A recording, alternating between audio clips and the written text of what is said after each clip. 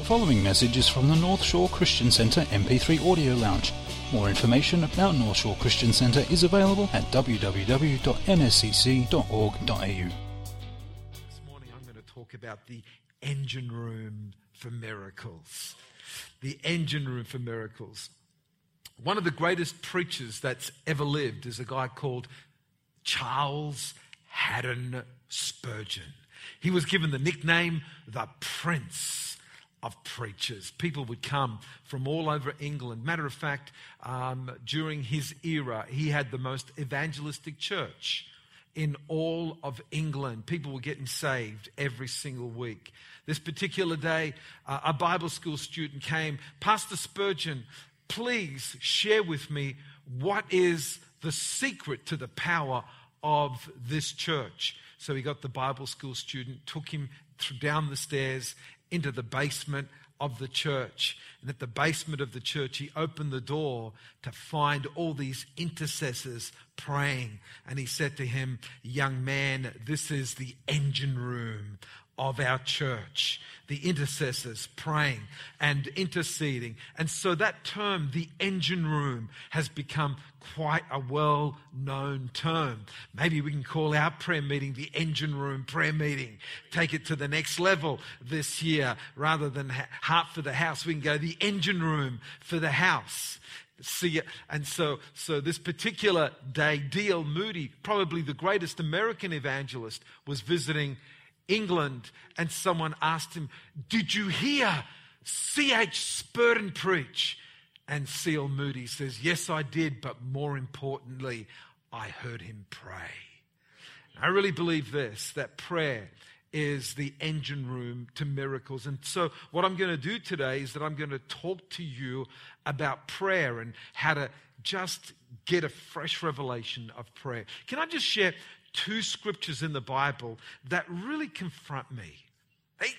They're just two scriptures in James that are confronting. The first one is found in James chapter 4, verse 2, and it says this: you do not have because you do not ask. Just that last bit. You do not have because you do not ask. I find that scripture confronting. Does anybody else find that confronting? Let me tell you why I find it confronting. Because I sit there and I think, I wonder if there are things that God wanted to give me that I didn't get because I didn't ask.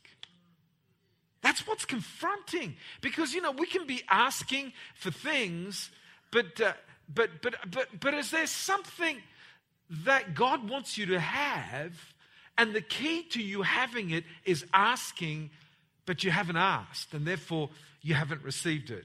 So have you gone through in your heart, in your head, God, what is it that you want me to ask of you? Ask of me and I will give you the nations for your inheritance. Have you asked God for the nations for your inheritance? And just this whole bunch of things that's available there that God says, the reason why you don't have is because you don't ask. That's confronting. The other scripture that's confronting is James chapter 5, verse 16. And again, it's the last part of the verse that says, the effective, fervent prayer of a righteous person avails much. The effective, fervent prayer of the righteous. It's not just talking about righteous men, masculine. It's about righteous people. So the translators had to use the word man, but it's the righteous. So you ladies are included in this. The effective, fervent prayer of the righteous. That word avails much means it makes tremendous power available. There's tremendous power for miracles released through the effective, fervent prayer of the righteous. Let's talk about that. The effective, fervent prayer of the righteous. Let's talk about effective, fervent for a little while. Effective means earnest, heartfelt, and continuous. I've done some word studies. I've gone to the original languages. I've done some word studies. And that effective, effectual, literally means to continue with heartfelt and earnest. So it's not just throwaway lines. That word fervent means passionate, full of emotion. So this is the question that I've got to ask you. Are your prayers just throwaway lines, Or are they passionate, full of emotion, banging on the very doors of heaven prayers? Because I'm telling you, I hear some prayers that are just so insipid and boring and unemotional, and it's like God doesn't exist. It's just like, well, we just get into the ritual. We just press the button. You might as well write it on a prayer wheel and just give it a spin. Just as one spin of the prayer wheel, because it's just boring. But what about heartfelt prayers? What about prayers that come from the heart, that come with passion, that come with emotion? Because when I look in the Bible, I see that God responds to heartfelt, emotional prayers that come from the heart. And I really believe that people that are effective in their prayer life are people that are powerfully emotion and filled with this continuous perseverance because they're passionate about what they're believing for. Amen? Righteous simply means free from guilt. How many of you know that you're not righteous because of what you do, you're righteous because of what He's done? And it's through the blood of Jesus that we become righteous. Everybody say the blood of Jesus. What can wash away my sins? Nothing but the blood of Jesus. And for us to get our innocence, not through our good works, but through His good work, is such a beautiful thing. And I think it's just so important for us to enter the throne of grace, just having been washed in the blood, having been cleansed, having our sins forgiven through the sacrifice of Jesus, so that we are righteous. It is a very powerful thing to stand in the presence of God filled with righteousness, as opposed to standing in the presence of God filled with guilt. Let me tell you, sometimes I've approached the throne of grace with fear and trepidation because I've done something wrong. And so I'm feeling guilty. And so how many of you know that there's no power? Your power is actually sucked out of you when you're feeling guilty. But the best way to remove guilt is through repentance. It's through the blood of Jesus. It's just to go into the presence of God and say, God, would you forgive me? And so when you go there, there's a boldness, there's a righteousness upon you. You're not coming in guilt and in fear and trepidation. You're coming in boldness because you have been made clean by the blood of Jesus. How awesome is that? Woo! So let me read it again. The earnest, heartfelt, continued, passionate, full of emotion prayers of those who are free from guilt and walk in innocence makes tremendous power available, dynamic in its working. Come on. Are you getting it? Because that's exactly what it means. Wow. 3 important factors in prayer. Let me talk to you about 3 important factors in prayer. While you're preparing your heart to receive what the 3 important factors, let me tell you how we pray. We pray to the Father in the name of Jesus. It's as simple as that. Why do we pray to the Father? Because Jesus told us when you pray, our Father who art in heaven. James also tells us that every good and perfect gift comes from the Father. And so the Father is the giver of gifts. So you pray to the Father. So when you pray, you say, Father God. What a wonderful thing to say. Everybody say it together, Father God. Father God. What a beautiful thing to say, Father God. And you pray in the name that is above every other name. You pray in the name of Jesus. Why? Because at the name of Jesus, every knee shall bow, every tongue confess that He is Lord, to the glory of God the Father. There is no other name under heaven whereby men can be saved. There is no other name that makes demons tremble and shake in their boots but the name of Jesus. If there is a name that opens doors and brings back down barriers and breaks chains, it's the name of Jesus. Come on, everybody say the name of Jesus. The name of Jesus. So when we pray to the Father in the name of Jesus. That's pretty simple. So let me talk to you about 3 important factors in prayer. The first thing I want to talk to you about is entwining. Entwining. Why entwining?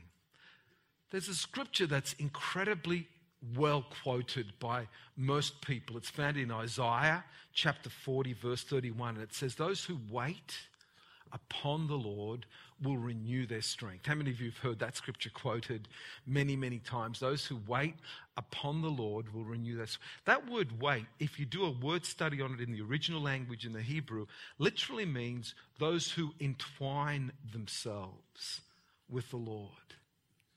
To entwine yourself. To become one. That's what entwining means, is to become one. It's to become one with the Lord. So we entwine our hands.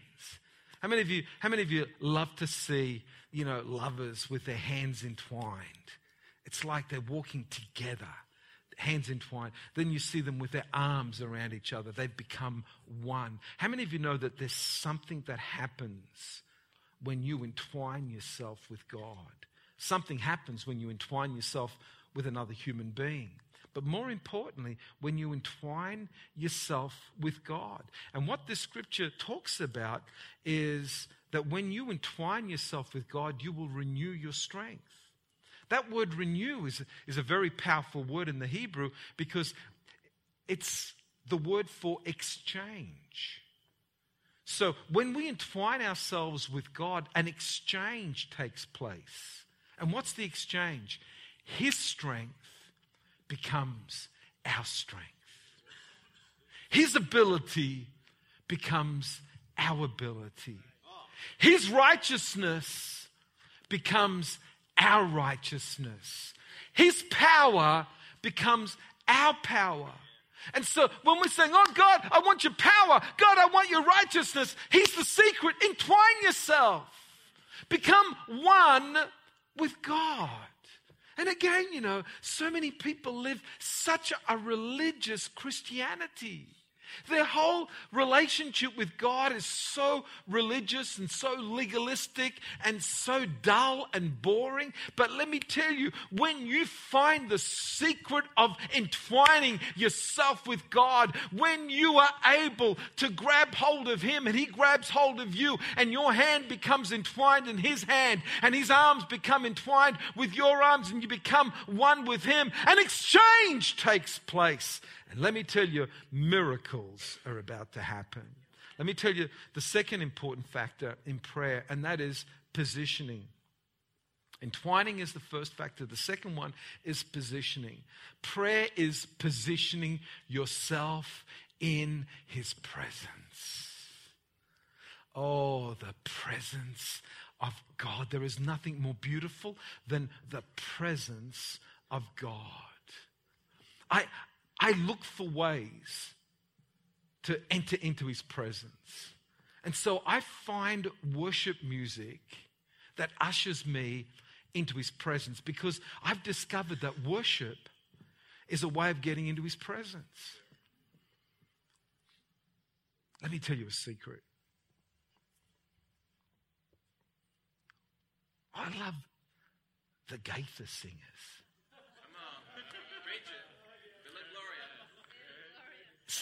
See, Bill and Gloria Gaither are able to get me into the presence, but it's not everybody. It's not Chris Carrero's music.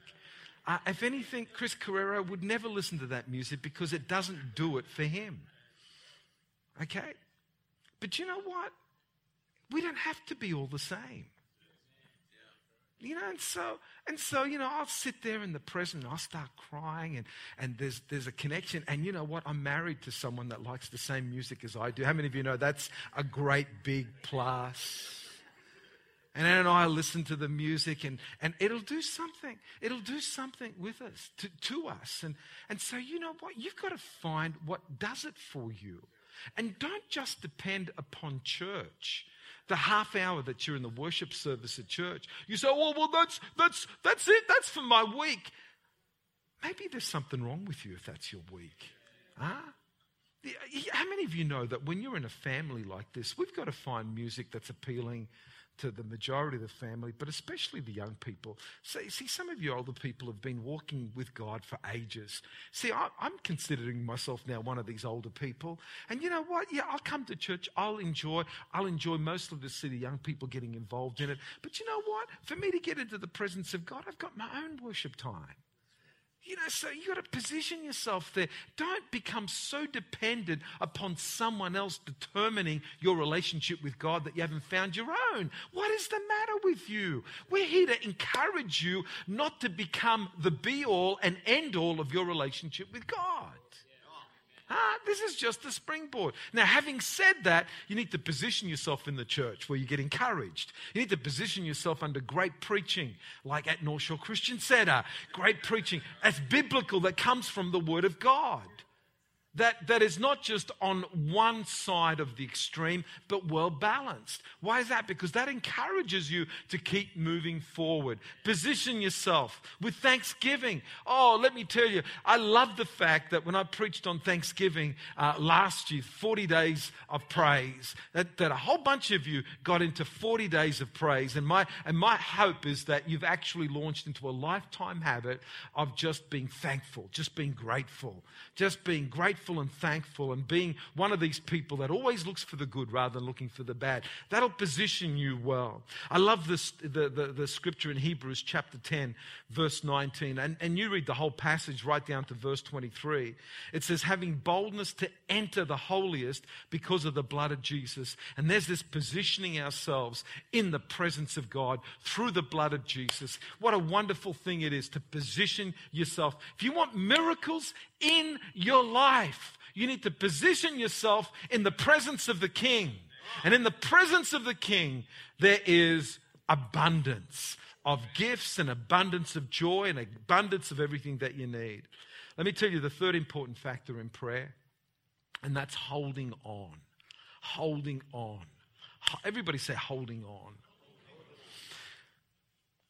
In Luke 18, verse 1, it says, we always ought to pray and not lose heart. There's this holding on aspect to prayer that is frustrating. God answers prayer in three ways. He answers prayer with a yes, with a no, or a not yet. Now, I can handle the yes, especially when it's immediate. How many of you love the fact when God says yes and here it is? How many of you love that? I can even handle the no. When God says no, I can handle that. I just walk away.